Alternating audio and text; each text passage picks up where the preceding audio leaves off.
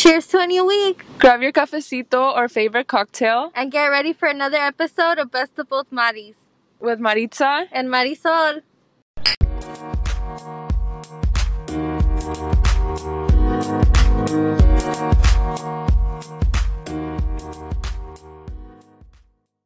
Hi everyone, welcome back to Best of Both Maris. We're excited to have you joining us for another episode. I'm here with Maritza, and we are excited to get this week started with you all.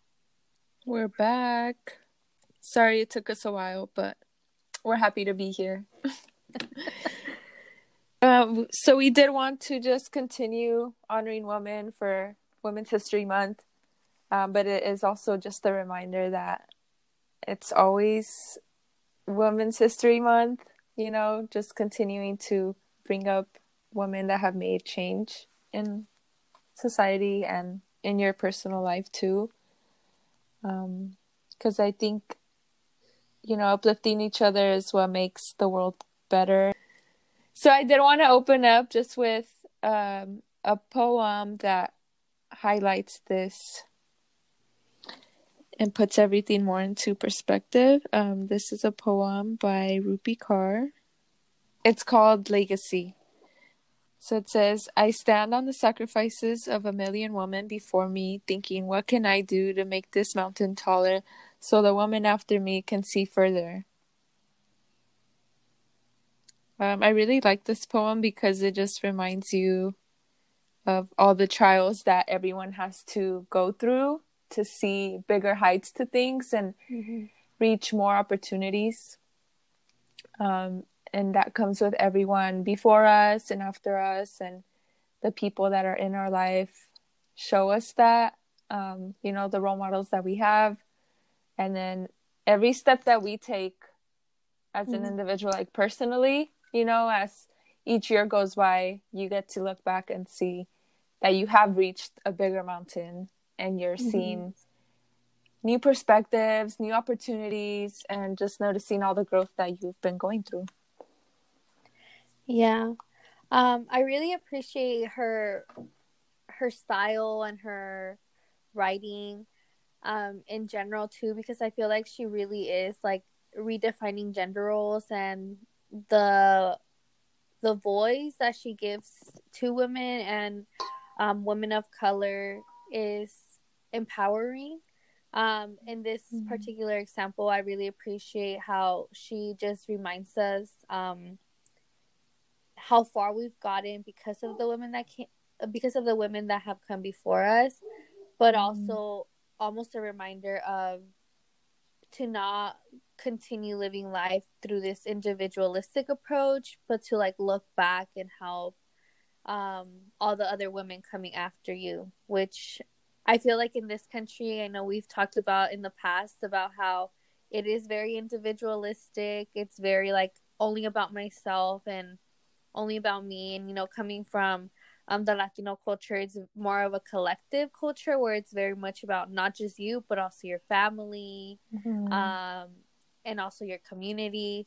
So I feel like that's something I've always struggled with. Like, I live in a country that seems to be very about only focusing on yourself and climbing the ladder for your own sake and your own success, but also coming from a culture that is very collective. And so I think this poem, like just reflecting back on it, it's almost a reminder of like you can still like climb up, but almost like that saying that we stand on the shoulders of giants, like who are our ancestors, right?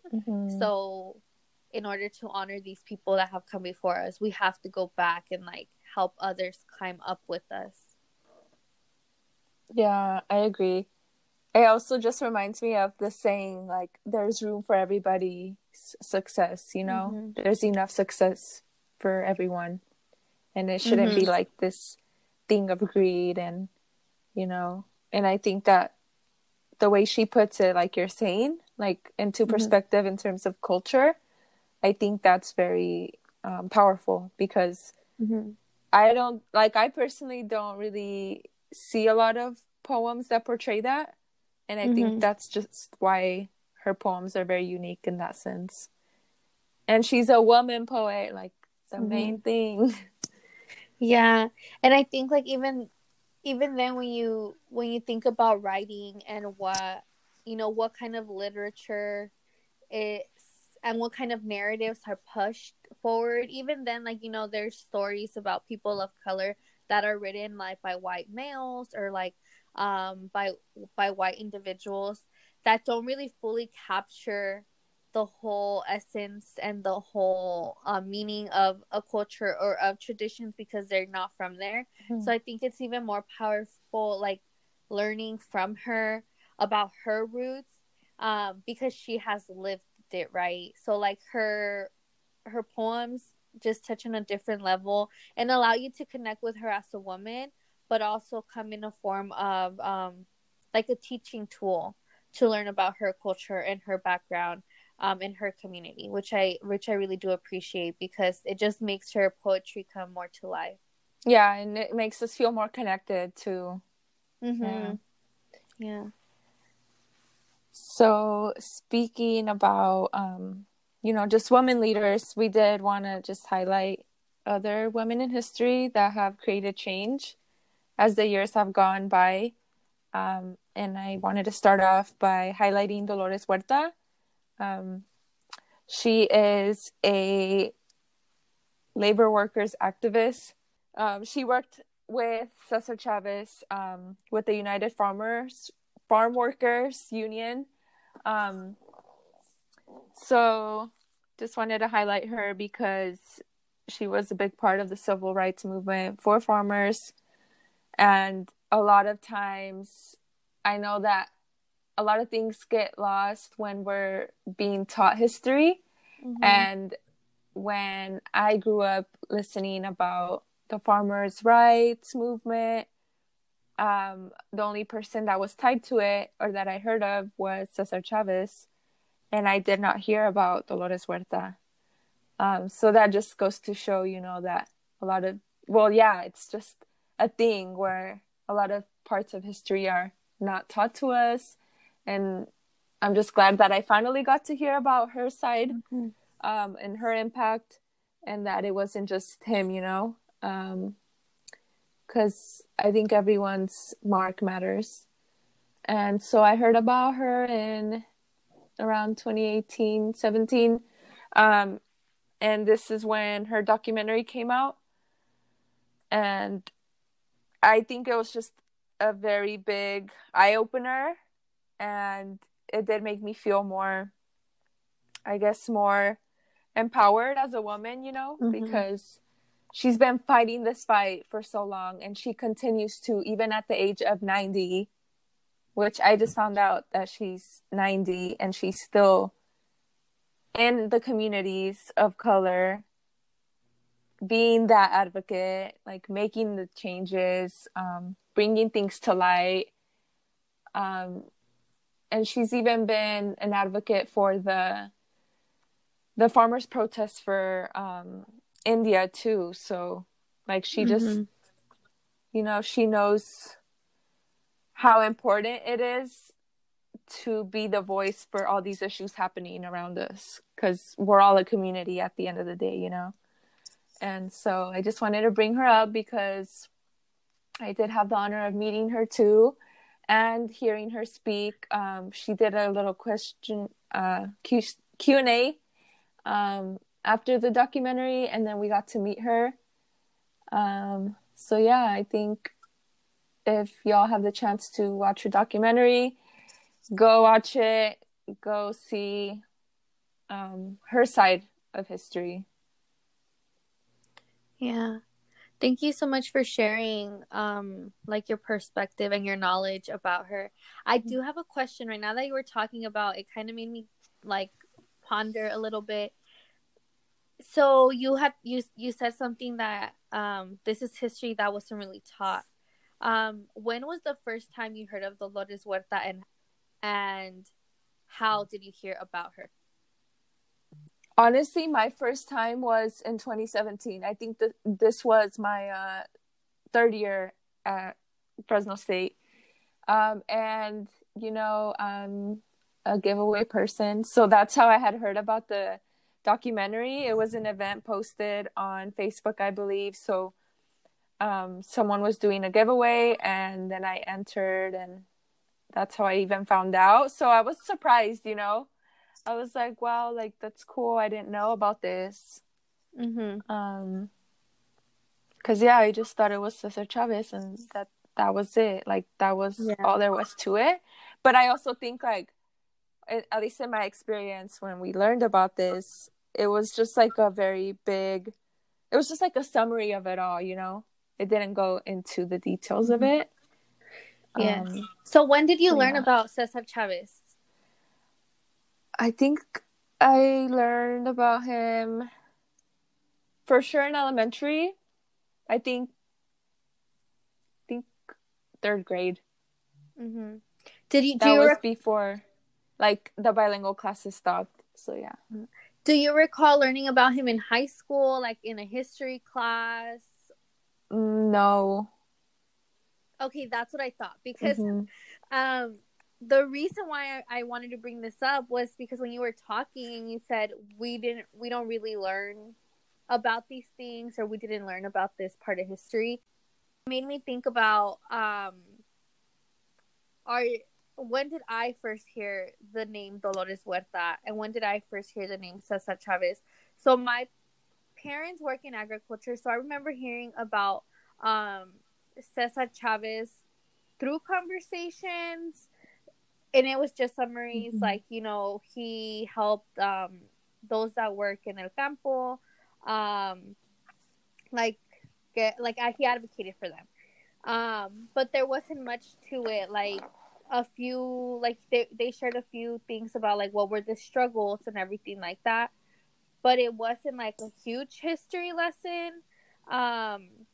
And then I do remember in elementary learning about Cesar Chavez, like, briefly, probably, like, you know, when you learn about, like, all these leaders, like, and change makers that are people of color, you know, like, when you learn about, like, Black History Month and all of these things, like, you know, I feel like the curriculum kind of cramps everything, and it's like, we're going to name the top 20 type of style. And I remember Cesar Chavez was one of those, and he stood out because he looked like me. And the other person was Sonia Sotomayor. And again, she stood out because she looked like me. But other than that, I don't recall learning about him. And even if I did, maybe it was a small snippet, like on a textbook, of like what was the United Farm Workers movement, or like what happened in Delano. But isn't it interesting, Maritza, that we live in the Central Valley, miles away from where this happened? And it's not talked about here. And it makes me think, well, why isn't it talked about here? Why isn't this conversation big here, where we're miles away from where it happened? And it's because, at least in my opinion, and from my observations and my own experiences here, I do genuinely believe that because the people here in the Central Valley, when they talk about farmers, they're not talking about farm workers. Those people are not part of the narrative. And I feel like when I talk about farmers, like, who are farmers? Who are farm workers?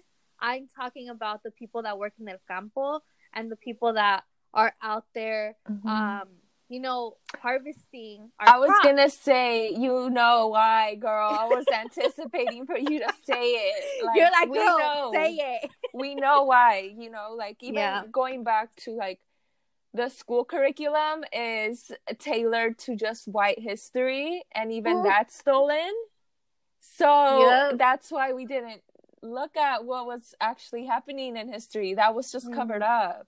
And y'all, I hope y'all have your tea, because we're sipping today. We're here and we are ready to speak on some truths. We're uncovering it for y'all.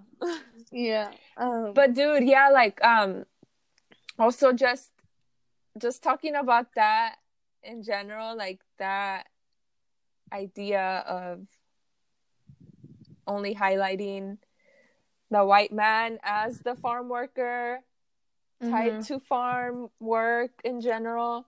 I think another thing that I also had learned was that with the United Farm Worker organization, at the time it was also Filipinos that were fighting for Yes. farm rights. And I just wanted to read this part of it because I found this article from a Filipino farm worker that had been marching at the time too. He said that, let me see, I'm trying to find it. Yeah, I think it's really important to just to as a reminder that it's like this is a multiracial and multi-ethnic movement, and just how we're talking about, you know, like you mentioned that Dolores Huerta at the time, like she was really breaking gender roles and gender barriers, and women were really looking up to her, and she was almost like the face of the movement for women because she was doing a lot of the back end work. But Cesar Chavez, he kind of got pushed to the forefront to be the face for the movement, like in the state, in the region, like nationally, so that he has like that level of recognition. But I think it's also important for us to highlight the role Filipinos played when it comes to this, because we do see a lot of times, when it comes to movement, there's like this racial divide, and it's important for us to learn like how to be united when it comes to issues that we're fighting for. So I know there's a tweet I sent you around like a few days ago. So while you look for the article, if you can pull it up, if not, it's okay. But the guy's name, it said, have you heard of the person who recruited Cesar Chavez into the farm workers strike? And his name was Larry, and I hope I pronounced this correctly. If not, I'm so sorry.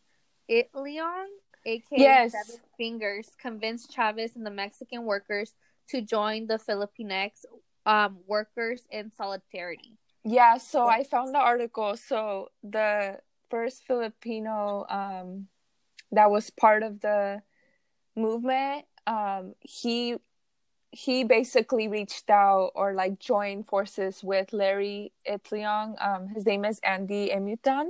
I don't know if I'm saying it right either.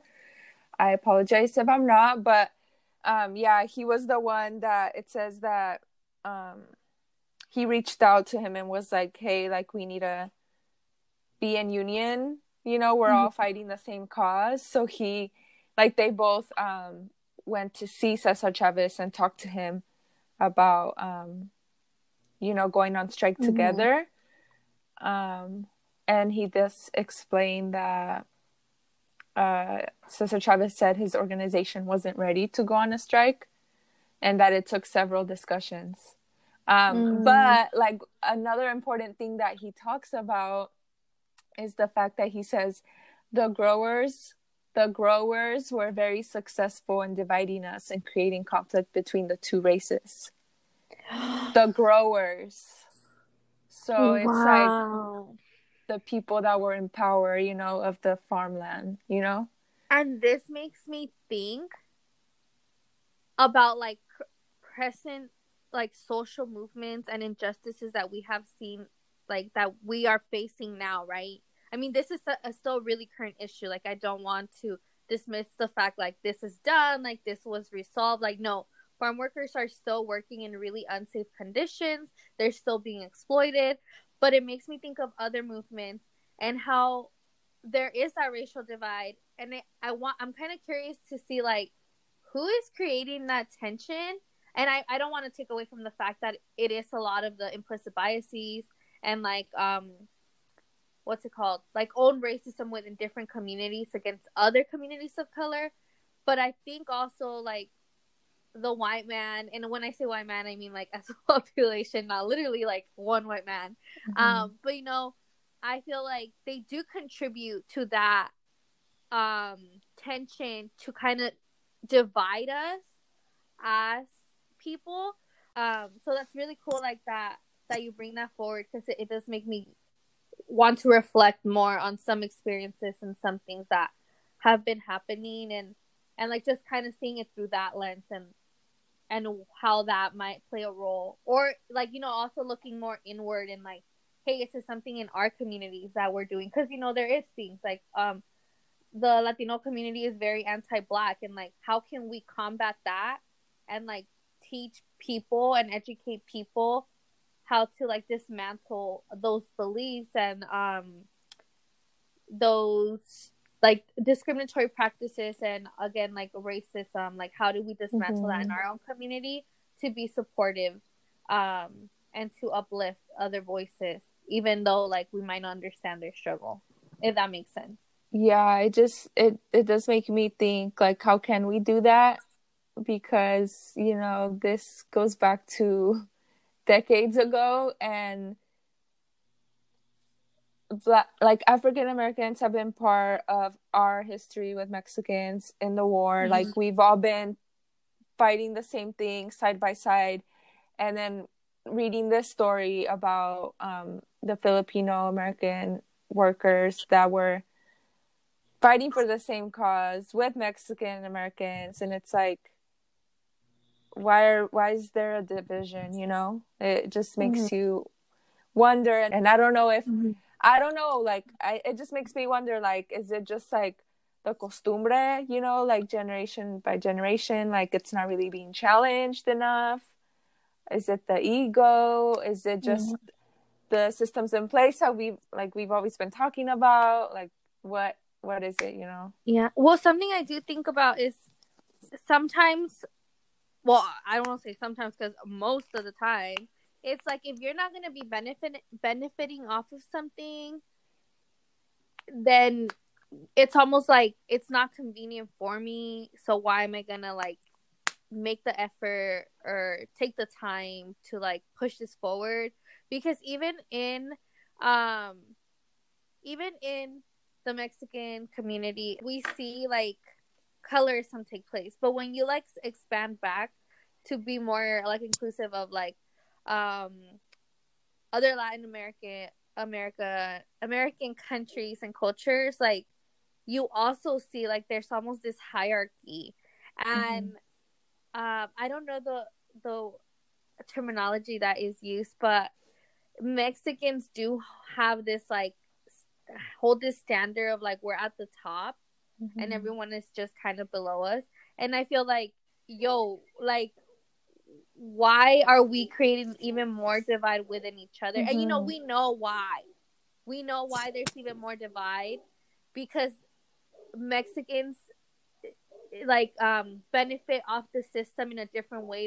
It's xenophobic. I don't know how to pronounce it either. Like, sorry, I'm bilingual.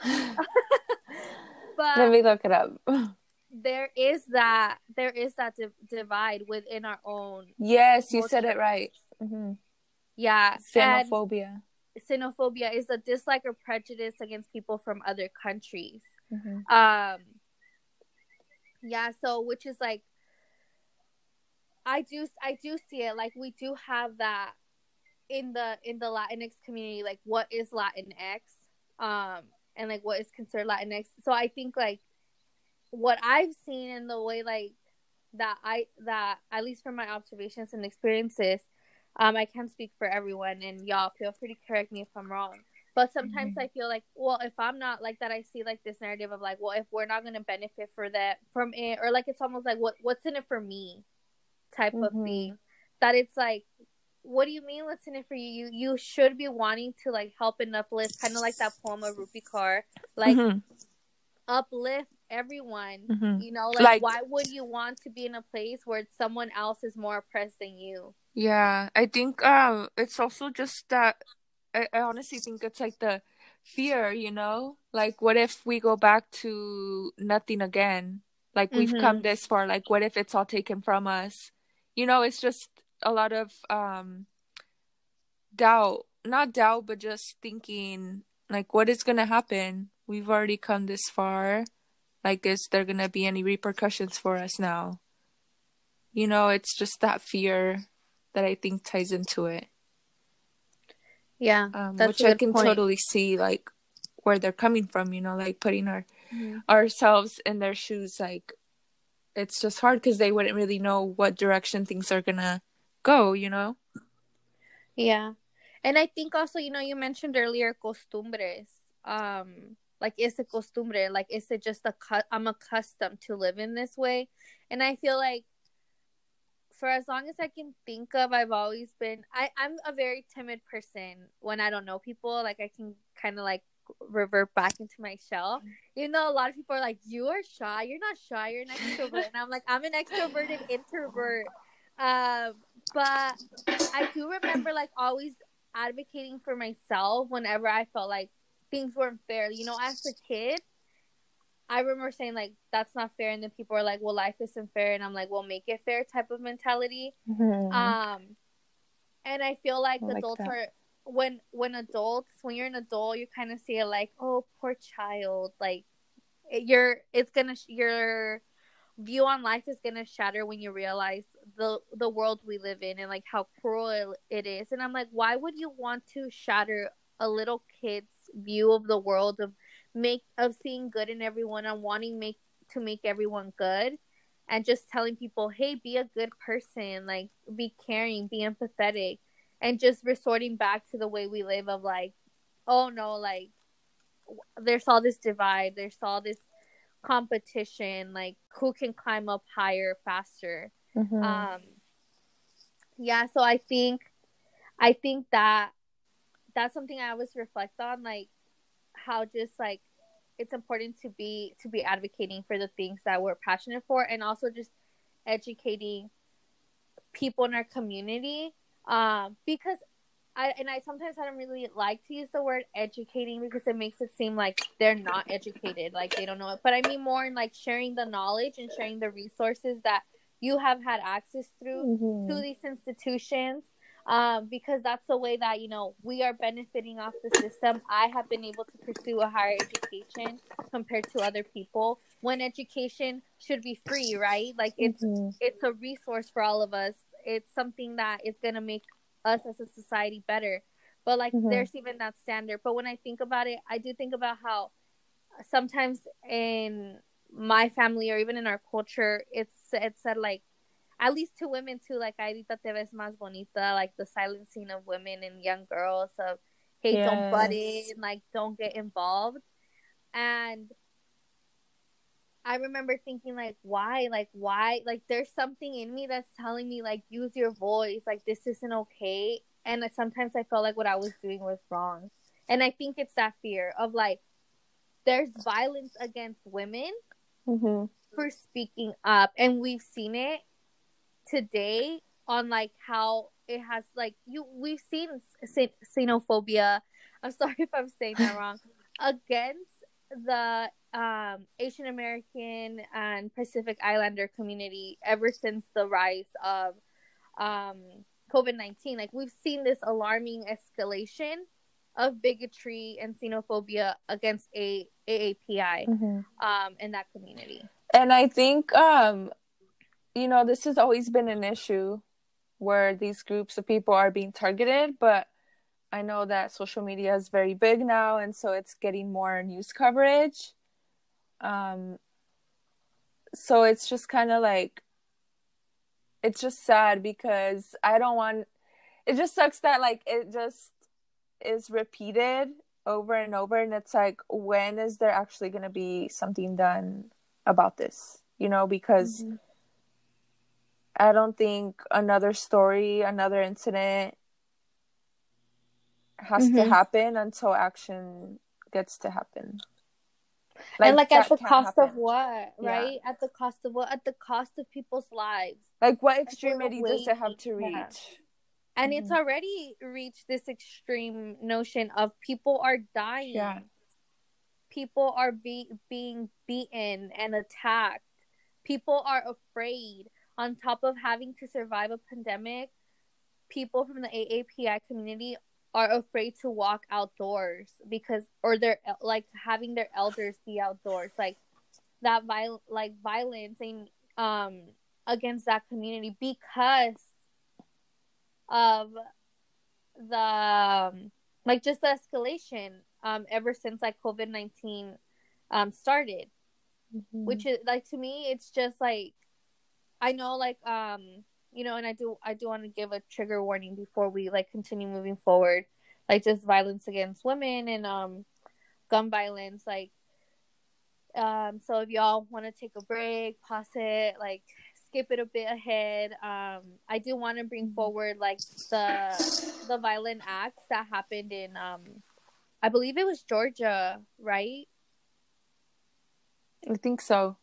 Yeah, the 8 lives that were lost, Asian Asian American women working, like sex workers that were targeted, how this is a hate crime. And I haven't kept up with it, to be completely honest. Like, it took a toll on me when I first saw it, in the sense that I felt like I'm sick and tired of seeing these things happening, of seeing people I care about get impacted like this. And that's a privilege, that I want to acknowledge, that that's a privilege, that I can turn that off and be like, check myself out mentally from that, because it's not directly affecting me. Yeah. But there's some people that can turn that switch off and say, hey, I'm gonna check out. That is a privilege, and like we need to acknowledge that.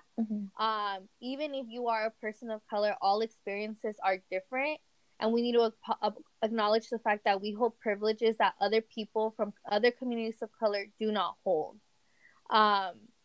So I'm not sure if it's still being argued if it's a hate crime or not, but I know in the very beginning, the first few days, the first week or so, it was not being addressed as a hate crime. And people that's were not another frustration that comes with these violent stories, these attacks that are happening, the way that they have to be portrayed on the media. Like, why are you all sugarcoating stuff? Why is there censorship around this? Like, why aren't you calling it how it is? Like, who are you guys running it by? I don't know if like it's just to make America look less unfair, or I just don't understand what gets to be considered a hate crime, what doesn't get to be considered a hate crime. It's a hate crime. It's like, está allí presente in big bold letters. It's in your face. It's a freaking hate crime. Yeah. And people are like, well, we're gonna take the time to analyze this and like make a report and like continue investigating to see if it's a hate crime. And I'm like, bro, how do you not freaking know? Like, what else do you need to know to realize that this is a hate crime? This is rooted in racism. The system and the foundation that the United States is built upon is built upon white supremacy. And like, this is history, this is facts. Like, there are times where, like, of course, like, I can have this conversation and like listen to someone else's perspective, but sometimes it does get exhausting, like having and I don't want to speak for everyone, but I feel like sometimes when you're the group that's being oppressed, it also feels like this pressure and responsibility to educate everyone else. And I'm like, you're already facing this trauma and what's it called? Like racial battle fatigue and this exhaustion, and then having to go and have this responsibility of having to educate people to understand where you're coming from, when we have all these resources at hand that you can easily have. Like, I feel like sometimes there's this like expectation of like, oh, well, I'm not aware, or I might have disagreeing like values or beliefs as you, so educate me, tell me. And I'm like, you can look stuff up. Yeah, like, you know what I mean? It's like the thing, like, out of sight, out of mind. But like, yeah, I don't know how you could be consciously okay with that. It's just interesting because also I'm not big on watching the news. My mom always has Univision on, and to be honest, it kind of does get super overwhelming, like the way that they explain stories and the way that they just I don't know, like, I can also get a lot of fatigue from like news overload, because I use other like resources and outlets to look at news. But it was interesting how I saw in the investigation of the Georgia shooting, there was a Mexican older man that was interviewed. I guess he was one of the targeted persons. Like right when the police showed up, they automatically thought it was him. I think he did say that his wife was one of the women that passed away from that Mm-hmm. incident, but he was like, I don't understand. Like he was explaining, like, I don't understand why they thought it was me. And so like it just like goes back to, like, you know how we're talking about the farm workers movement. It's Mm-hmm. like Filipinos were trying to unite with Mexicans, and then I forgot his name. I need to go back in. How he explains, like, his name was Andy Imutan. How he said that even Mexicans were like resistant to Mm-hmm. unite. Yeah, But it's and like, y'all, like, I mean, I'm very happy, like the progression that was made, like they ended up uniting and fighting, but it's like it just makes you think too, like, what were they feeling? Like, mm-hmm. were they gonna be like going through repercussions if they joined? Like it was a lot of things that they had to like think about and consider and be afraid of. Mm-hmm. Um, there's some points I want to make. I'm gonna start with what you just said right now. um, it makes me think about how also even now we see instances where when we talk about certain like racial injustices, um, and I'm gonna use my own community because that's like my own experience, and I want to only share from my lived experiences. But I think about like when there's been times that I've advocated for something that's happened in the Latinx community, it's this divide between like, yes, that's happening and the majority of Latinos can relate, but if I bring in the woman perspective, it's almost like, let's not get too out of hand right now, like this is already too much to carry. So it's almost the issues that have to deal with women are dismissed and all the other issues are pushed to the forefront. And again, we saw it in the feminist movement. White women were not pushing the voices of women of color and addressing the unique issues and the unique experiences and the oppression that women of color were facing. And when white feminism was a thing, it was only using the narrative of white women. So I feel like there's always this constant, like, again, if I'm not going to benefit from it, like, or is this going to be too Like, much what's in to it for handle? me? Or like, is this going to be too much to handle? Like, is this going to like not get us what we're trying to win, not get us to get our expectations and demands met when we're presenting this and we're protesting this, like, then I'm not gonna acknowledge that part just yet. Yeah.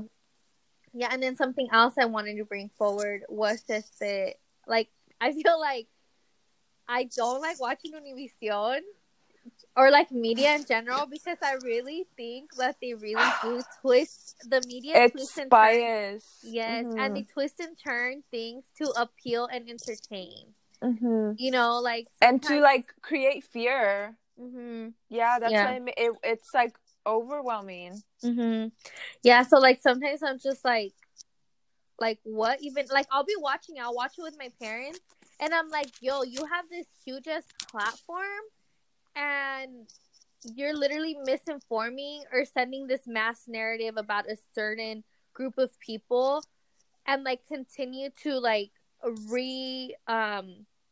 reinforce these racist beliefs that exist in the Latinx community. Mm-hmm. And I'm like, that's not what happened. So like that's when I'm like sharing with like family, like, hey, that's not really true. Like that's slightly true. Yes, what they said right here is true. Uh-huh. But let me tell you a little bit more. This is what Yeah. happened. And Yeah. then and when they're like, well, where did you hear this from? Is that true? And I'm like, from the knowledge and the information I've gathered so far, this is what has happened, but I could be wrong as well. And there's times where I have been wrong and I have to go back and say, I was misinformed. This is actually what happened.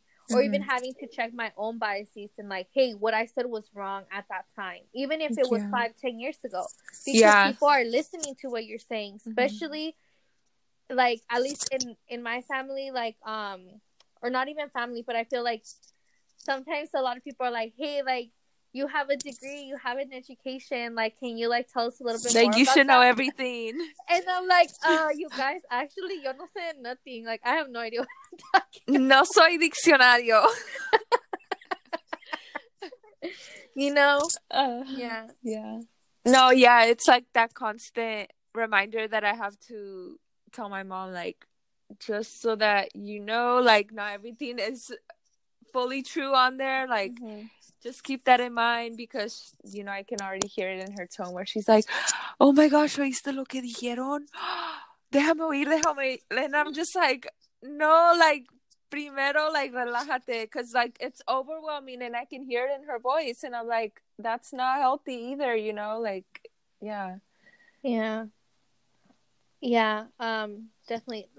Like there's just so much, you know, and I feel like this is something that is an ongoing conversation that we're gonna be having in terms of a lot of things that have happened in history that were like kept from us, or like that we learned late, or that we became aware of and even like began to acknowledge late in age, um but that are very important to continue having and very important to continue acknowledging, and to remember that part of history and to pass that down to younger generations.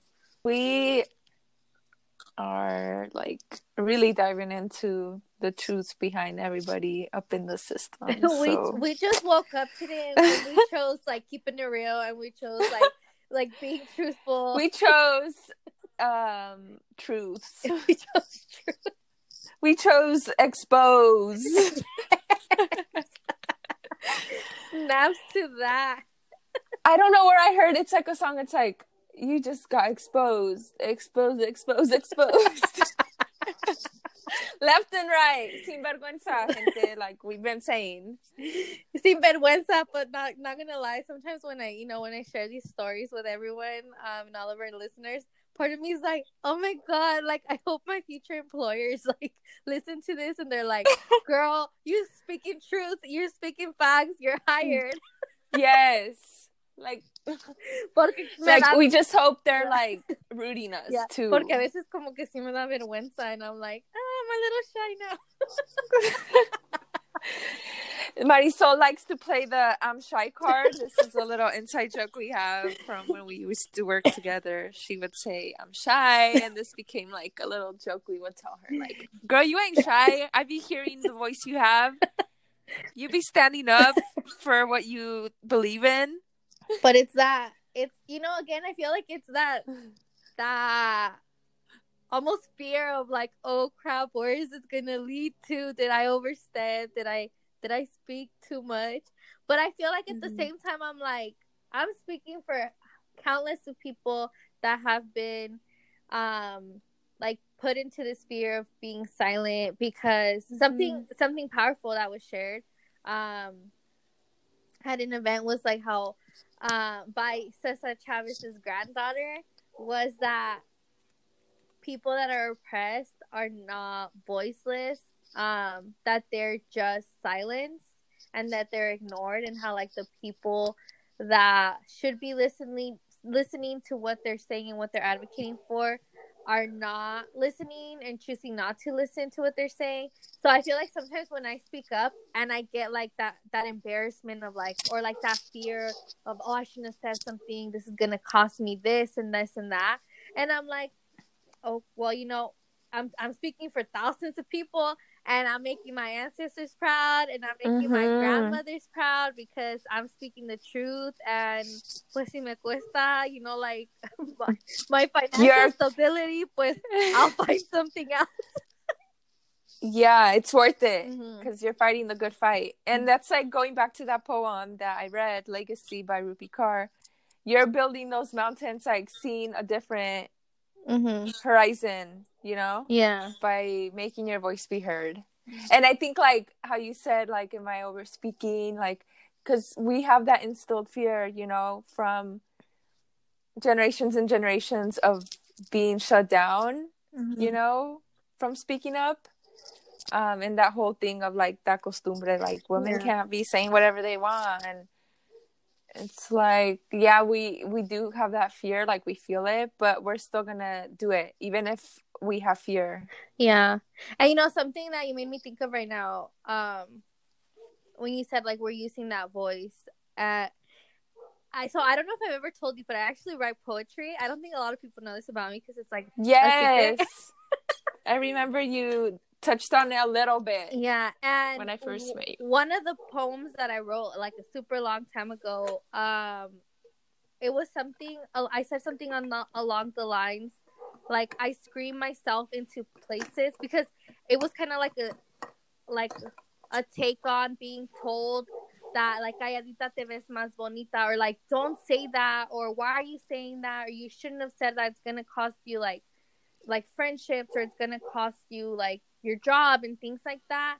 And I've always felt like, well, if it does, like this is for the greater good of me speaking up for these people that I care about, or these people that are suffering, or these people that are struggling, or these people that are exhausted and tired of having to face this. And I said something like, I scream myself into places when people tell me that to be quiet, because I'm screaming myself into the place my grandmother was told to not be a part of. I'm screaming myself into a space that my mother has been told to not be a part of. And I'm screaming myself into a space that my sisters and my aunts and my friends and my amigas have been told that they're not welcome.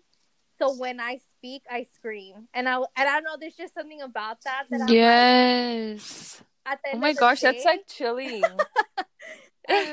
yeah. Honestly. The next Rupi car, I'm kidding.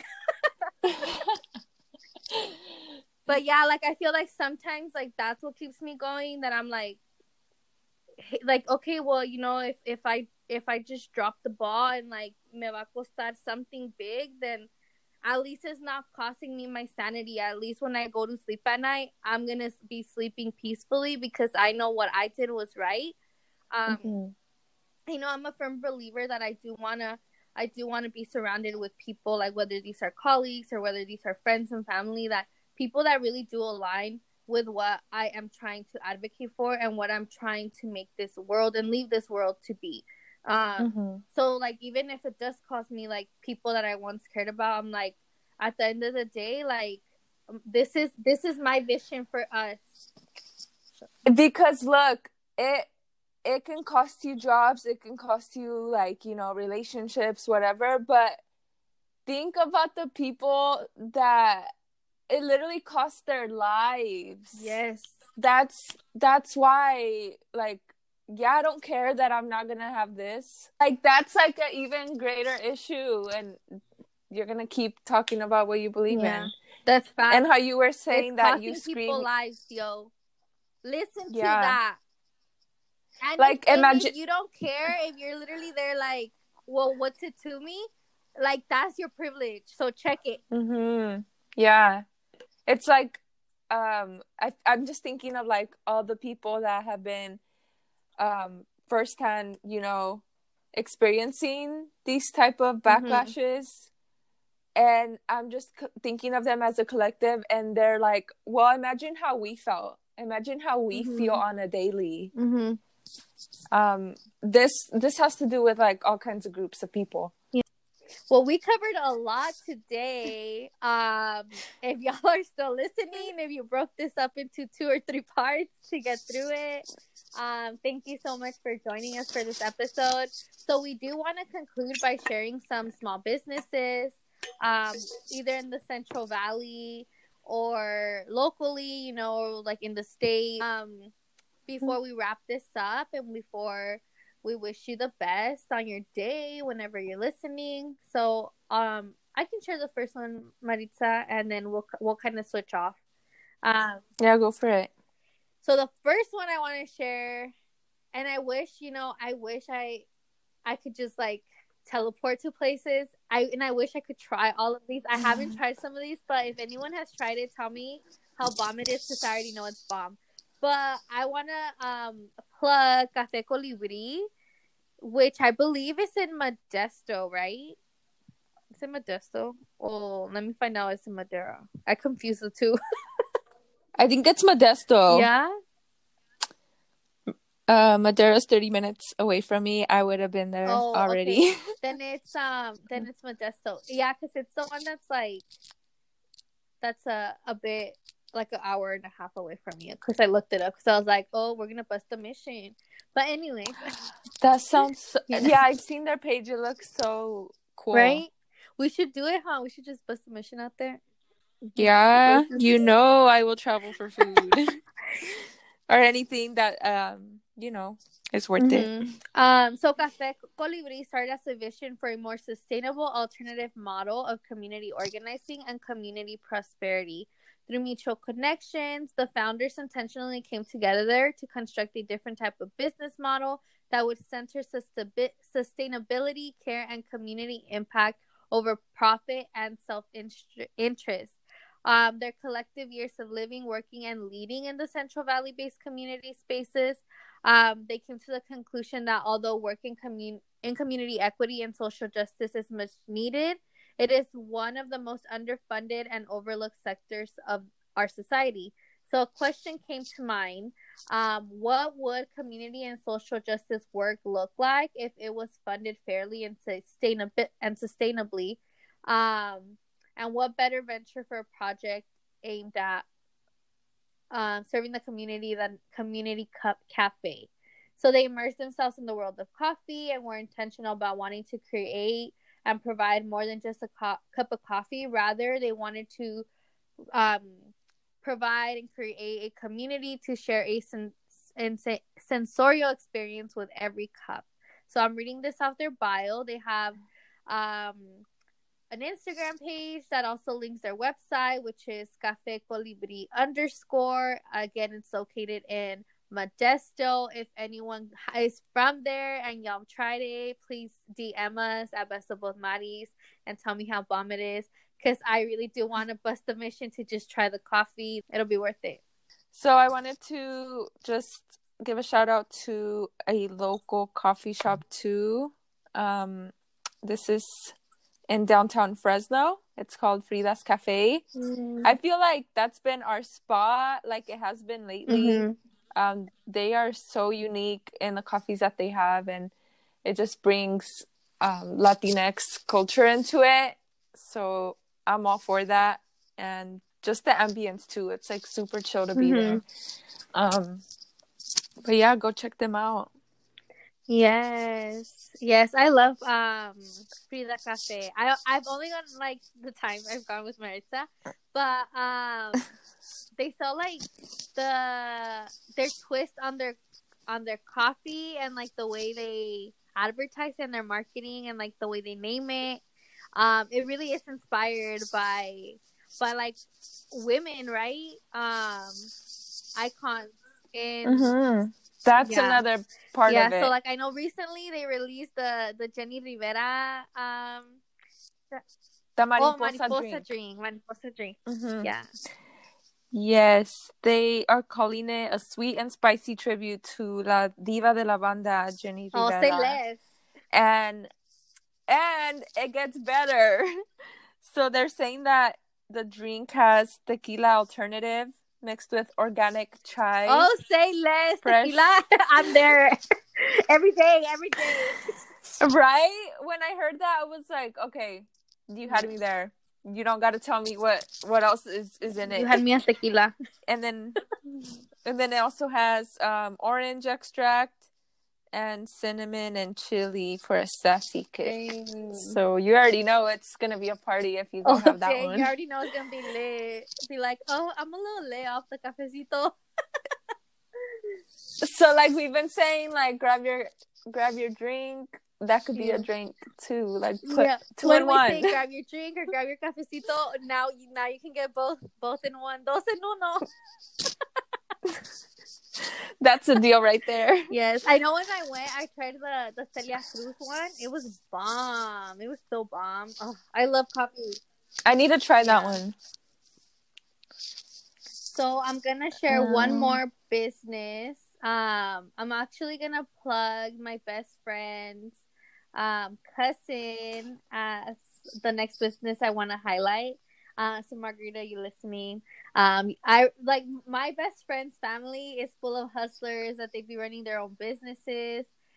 So her A cousin runs like